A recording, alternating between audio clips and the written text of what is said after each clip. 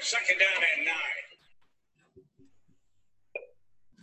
Hey, what's going on, everybody? Welcome back to the Second and 9 podcast. We're coming to you today on Saturday morning, December 14th. We're back to talk about, I believe we're at week 14 right now, right? 15. What's going on?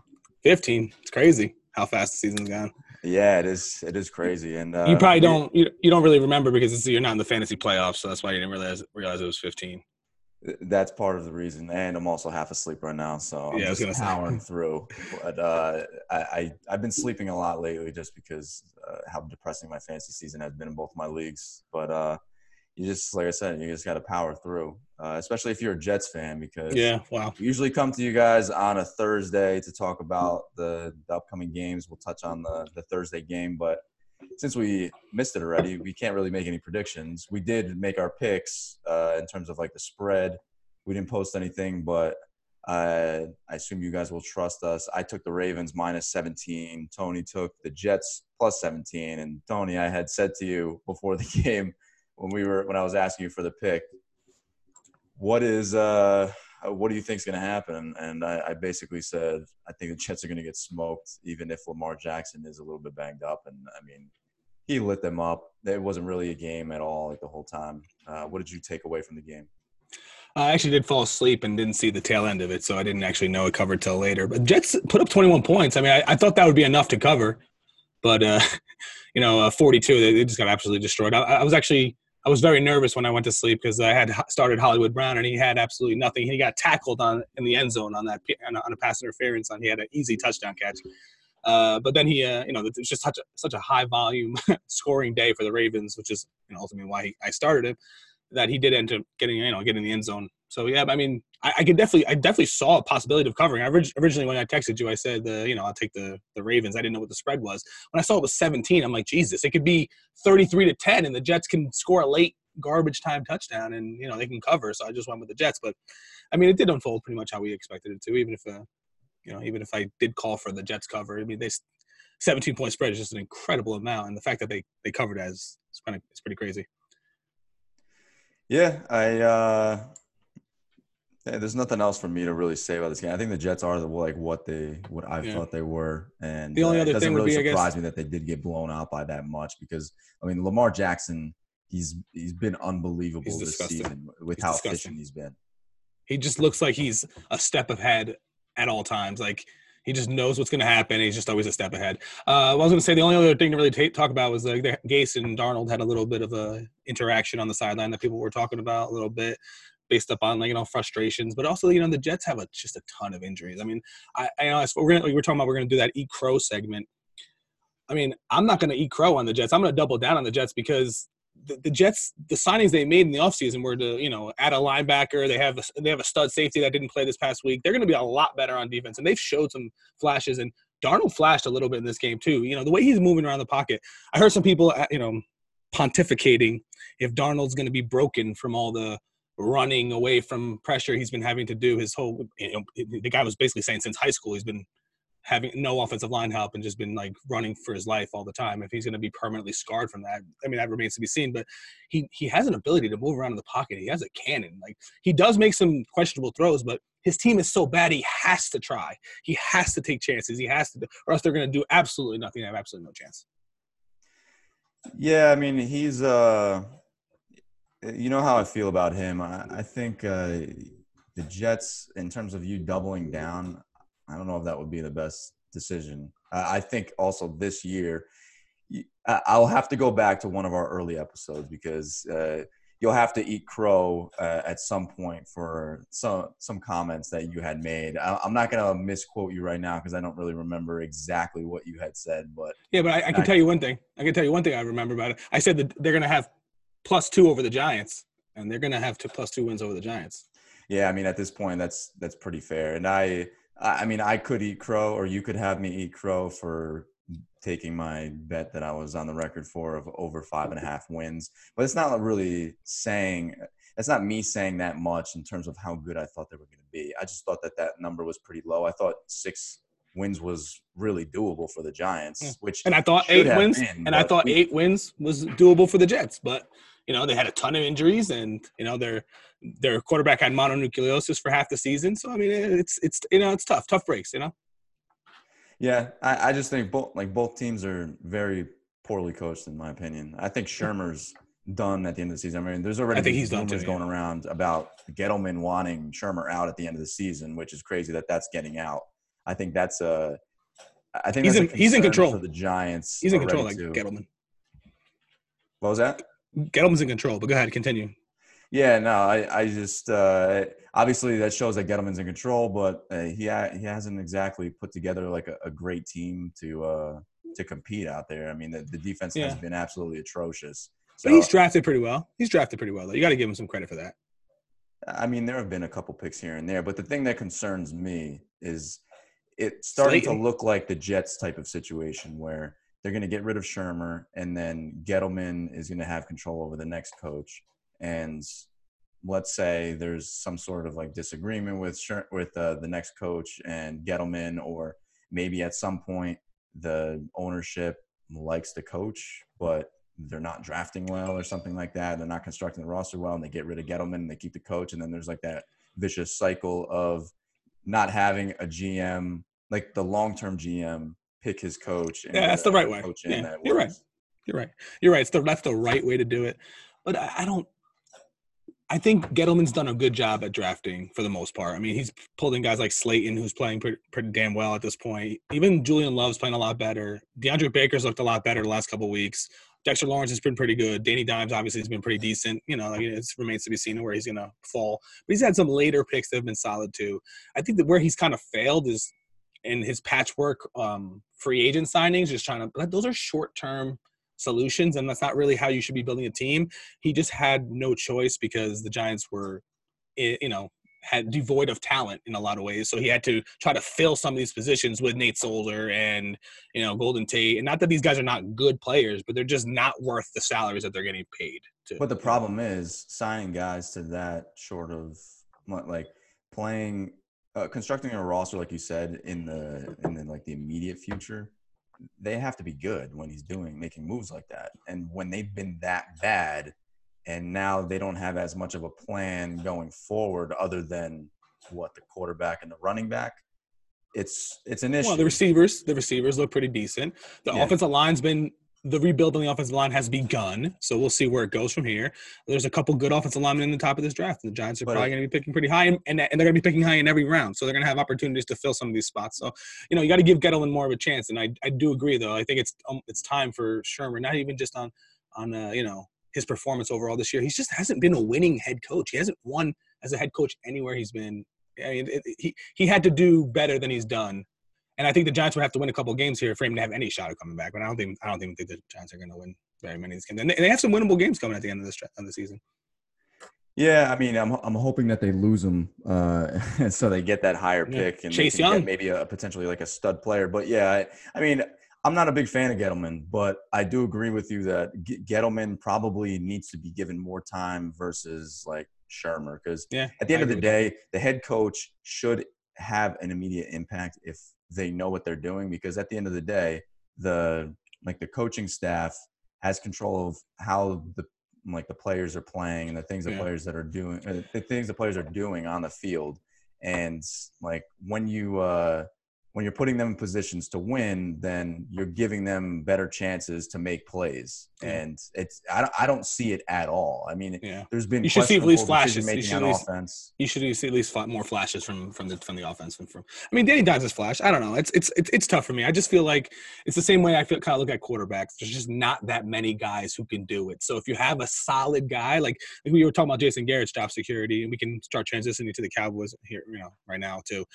We talk about Jason Garrett's job security a lot, and it's just, to me, like, he's not a terrible coach. He's not horrible. He's just not going to elevate the team. He's not, he's not a great head coach. He's not going to be in the upper echelon, but he's still, there's just not that many guys that are like that. What are there really, like 10, 12 real difference-making head coaches in the league? And every team's going to try to get one, granted. And like, that's kind of where, like, I was I would say that you would call what I'm going to say now as a spin, but I'm gonna put the Cowboys. So I'll just call it a spin. Like this is gonna be my new Cowboys spin.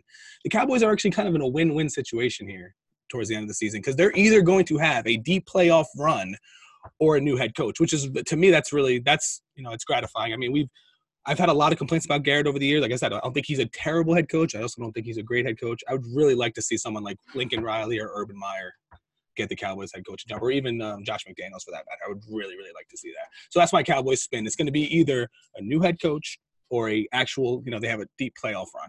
It's going to be one or the other. Yeah, I mean that's not a bad way to look at it, to be honest with you. And I've never really thought Jason Garrett was a terrible head coach, like you said. I just don't think that he moves the needle at all. Yeah, and I agree. He is. I've always said to you, I feel like he's kind of a puppet to Jerry Jones, so that's why he's. Everyone has that. Everyone has that perception, honestly. But Jerry is a lot more hands off nowadays than he has been in the past. Like it's a lot different. The buck still stops with Jerry, and the buck still stops with Mara too. Believe me, like in the Giants, like the buck still stops with the owner at the end of the day.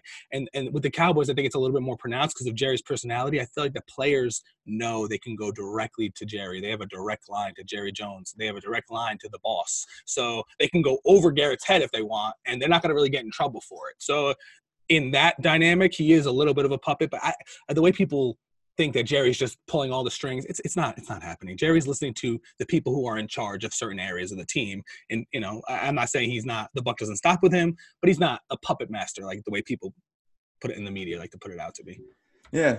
And in terms of like how good of a coach he is, it shows you how good of a coach you are when your team goes through major adversity and you bounce back from it. A perfect example this year has been like the Steelers and Mike Tomlin with how poor they started. I mean, they don't have Le'Veon Bell anymore. They don't have AB anymore.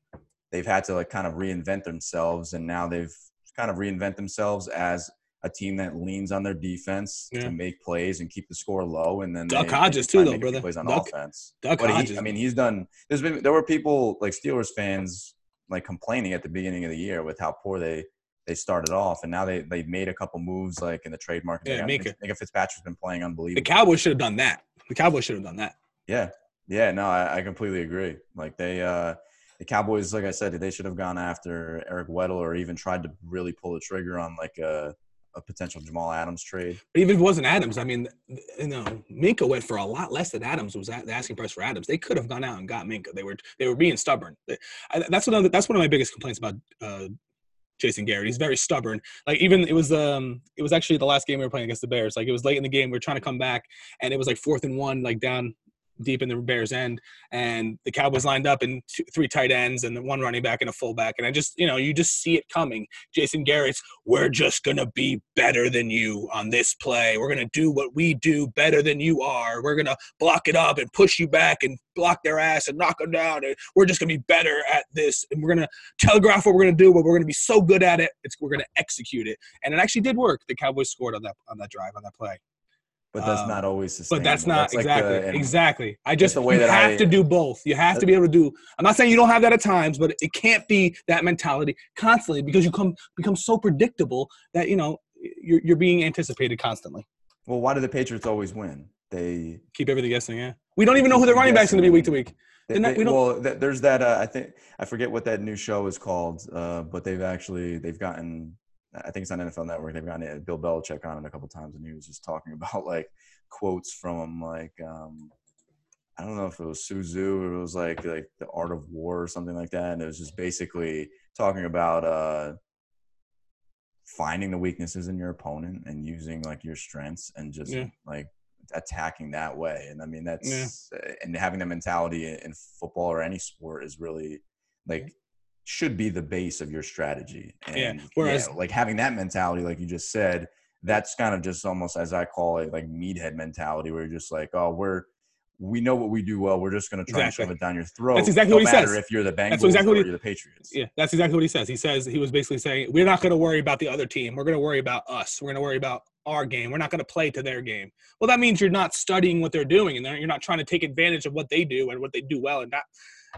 There's too much of that, and I'm not crazy about that with Garrett. But like I said, he's not a terrible head coach. He's just one other actually thing I wanted to touch on before we maybe do our picks quickly and close it out. The Giants cut Jackrabbit based on his whole little Twitter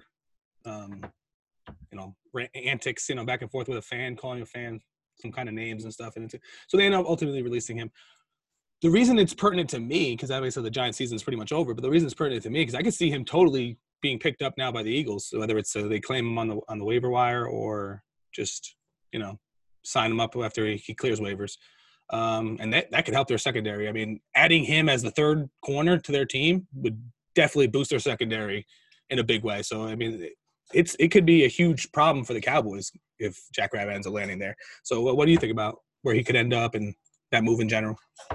Yeah, you know what? I mean, it's not surprising that they let him go after that. I think, granted, the way that he's played, I think that he's played good at times, but like you said, he takes chances. He's been a little inconsistent as well, but they're paying him a lot of money, so I don't think it's terrible that they gave him away or let him go, but it's not going to help the defense in the short term. So I think it's a positive from the Giants standpoint where they could continue to lose, as bad as that sounds, and then get a high draft pick.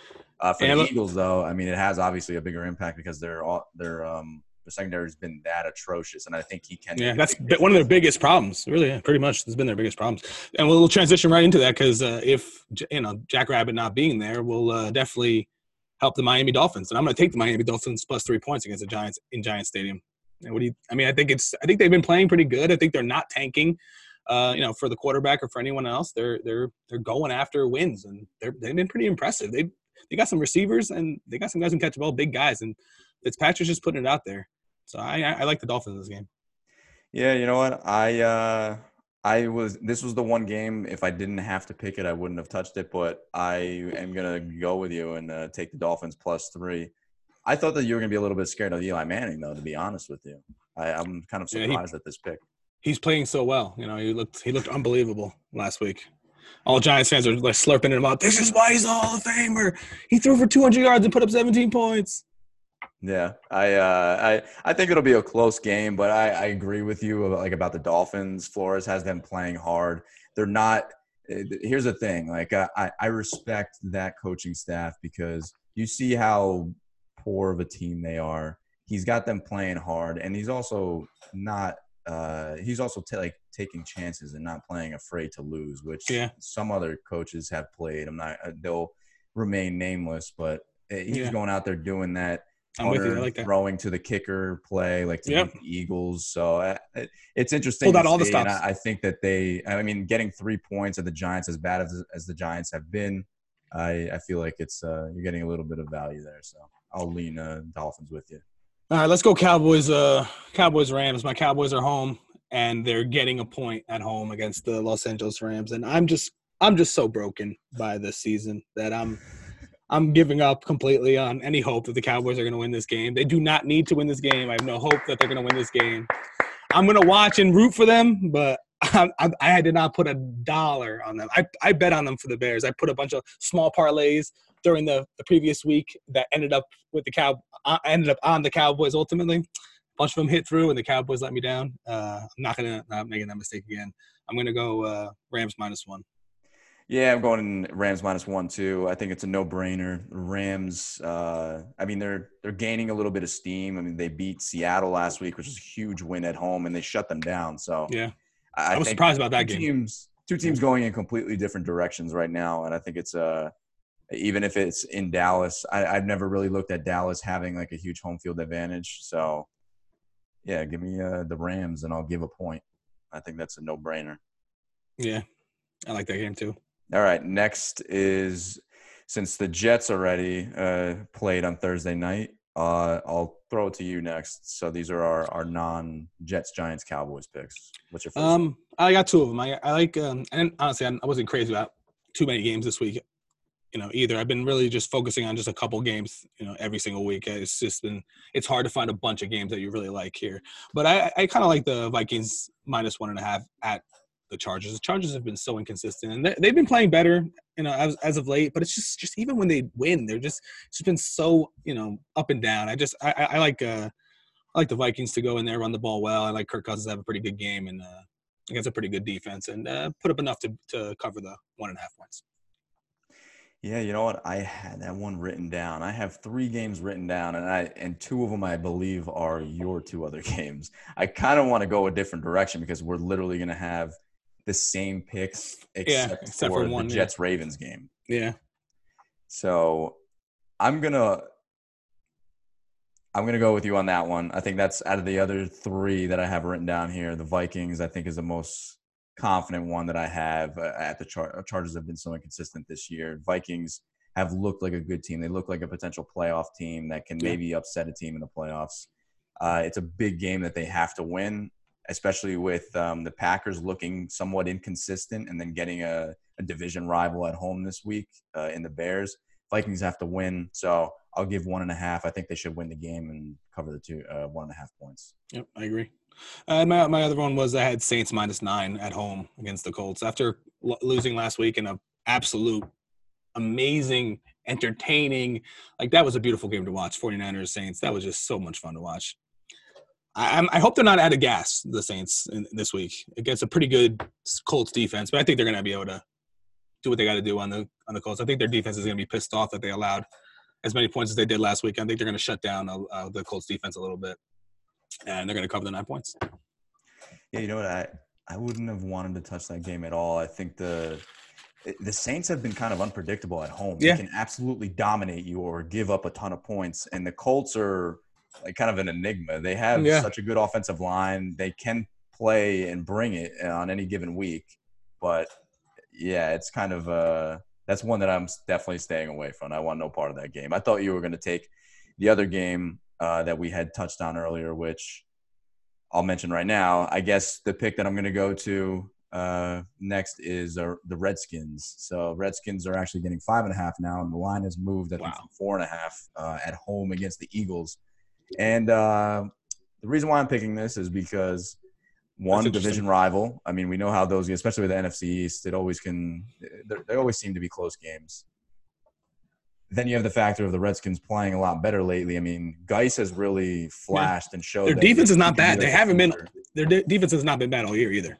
Yeah, and that was the last point that I wanted to make. I mean, earlier in the year, at some point, they weren't playing well, but they weren't playing well. They've really rolled like into good form now because they. I mean, they've shown it against against teams like the last few weeks. They're being consistent at least on defense, and I mean I had taken the Redskins last week. I think you had taken the Packers, and I mean they showed up well like in Lambeau. I mean they lost 20-15, which is kind of a weird scoring game, but to keep it close last second cover against a guy like Rodgers and that. Why would they kick that field goal? Why would they kick that field goal to cover though? Why would they do that? Who had money on the game? Callahan had money in the game? Well, no, wasn't it? I thought that game was like plus. It was 20. 13. It was 20-13. It was 20. Oh no, but I had my bad. I had the game -6.5 in my bet. Oh, okay. So that's what hurt. That game was like plus 13 or something. Yeah, you're right. For the Redskins. So yeah, I thought that was a no-brainer. I'm gonna go with the Redskins again though this week. I'm not confident in Haskins at all, but he's actually, like we talked about. He hasn't been bad. He's a great leader, but he's attempting to be, even if he may rub people the wrong way. I just think that the fact that he's trying to take charge and lead the team, I think it could make them a little bit more cohesive on offense. Especially, he's got a little bit of a rapport with McLaurin since, like we talked about, he's played. Yeah, they played together. Yeah. So I think with those guys, Geis, and then the defense playing pretty well, I think they should keep it close. And I think 5.5 points is enough for me because let's be honest, the Eagles defense has not shown us anything like the whole season. Yeah. So this is more or less me not having any confidence in the Eagles. So I get the same feeling watching the Eagles as I get watching the Cowboys. I just don't understand like how, you just look at them like Fletcher Cox are just really disappointing. Fletcher Cox and Brandon Graham are up there. Like, how come you can't get pressure? How come you can't stop the run? How come you can't put – you got the same corners playing now at this point in the season that you had on your Super Bowl run. Why can't you cover anybody? You have Jenkins who's playing pretty damn well still. I mean, he's been a superstar for years. He's still playing well. Why can't their defense do anything? I mean, they have so much talent in that defense. I just don't understand them. Yeah, the analogy that I would make for the Cowboys and the Eagles is let's say like a kid, maybe a teenager does something bad that upsets their parents, and their dad goes to the child and has a talk with them and just says, you know what? Like, I'm not mad. I'm just disappointed. Like, yeah, we had higher expectations for you, and I think that was the case for both teams. I'll be honest. Like, I don't even know. I don't remember where I was leaning. I thought that the Cowboys and Eagles were pretty even teams, but like at the beginning of the season, like going into the week one, but I thought that they were going to be better than this. Yeah, you'd expect 9 to 10, 9 to you'd expect 9 to 11 wins from both of them. One maybe falling at 9, maybe at 1 and 11, depending on how the games went. That's what you expected. I mean, the fact that they're both going to win 8 to 9 games is pathetic. It really is. It's embarrassing. Yeah, no, I think 9 at this point is a stretch, to be honest with you. So it'll be interesting. I mean, the Eagles aren't a lock to win this week. Cowboys, I think, are going to lose. I mean, we're both picking against them. So, yeah. All right. So before we close out, I will mention the other game that I had written down was Buffalo at Pittsburgh, taking the Bills +1. That's the one I didn't want to pull the trigger on because that was also the game that got flexed to Sunday night. So yeah, I like that. I like the nervous was I like Bills a little bit in too. Pittsburgh on Sunday night. I think the Steelers defense is going to play well. It's going to be a close game. I really do though think the Bills can compete with pretty much any team, especially if they're at home.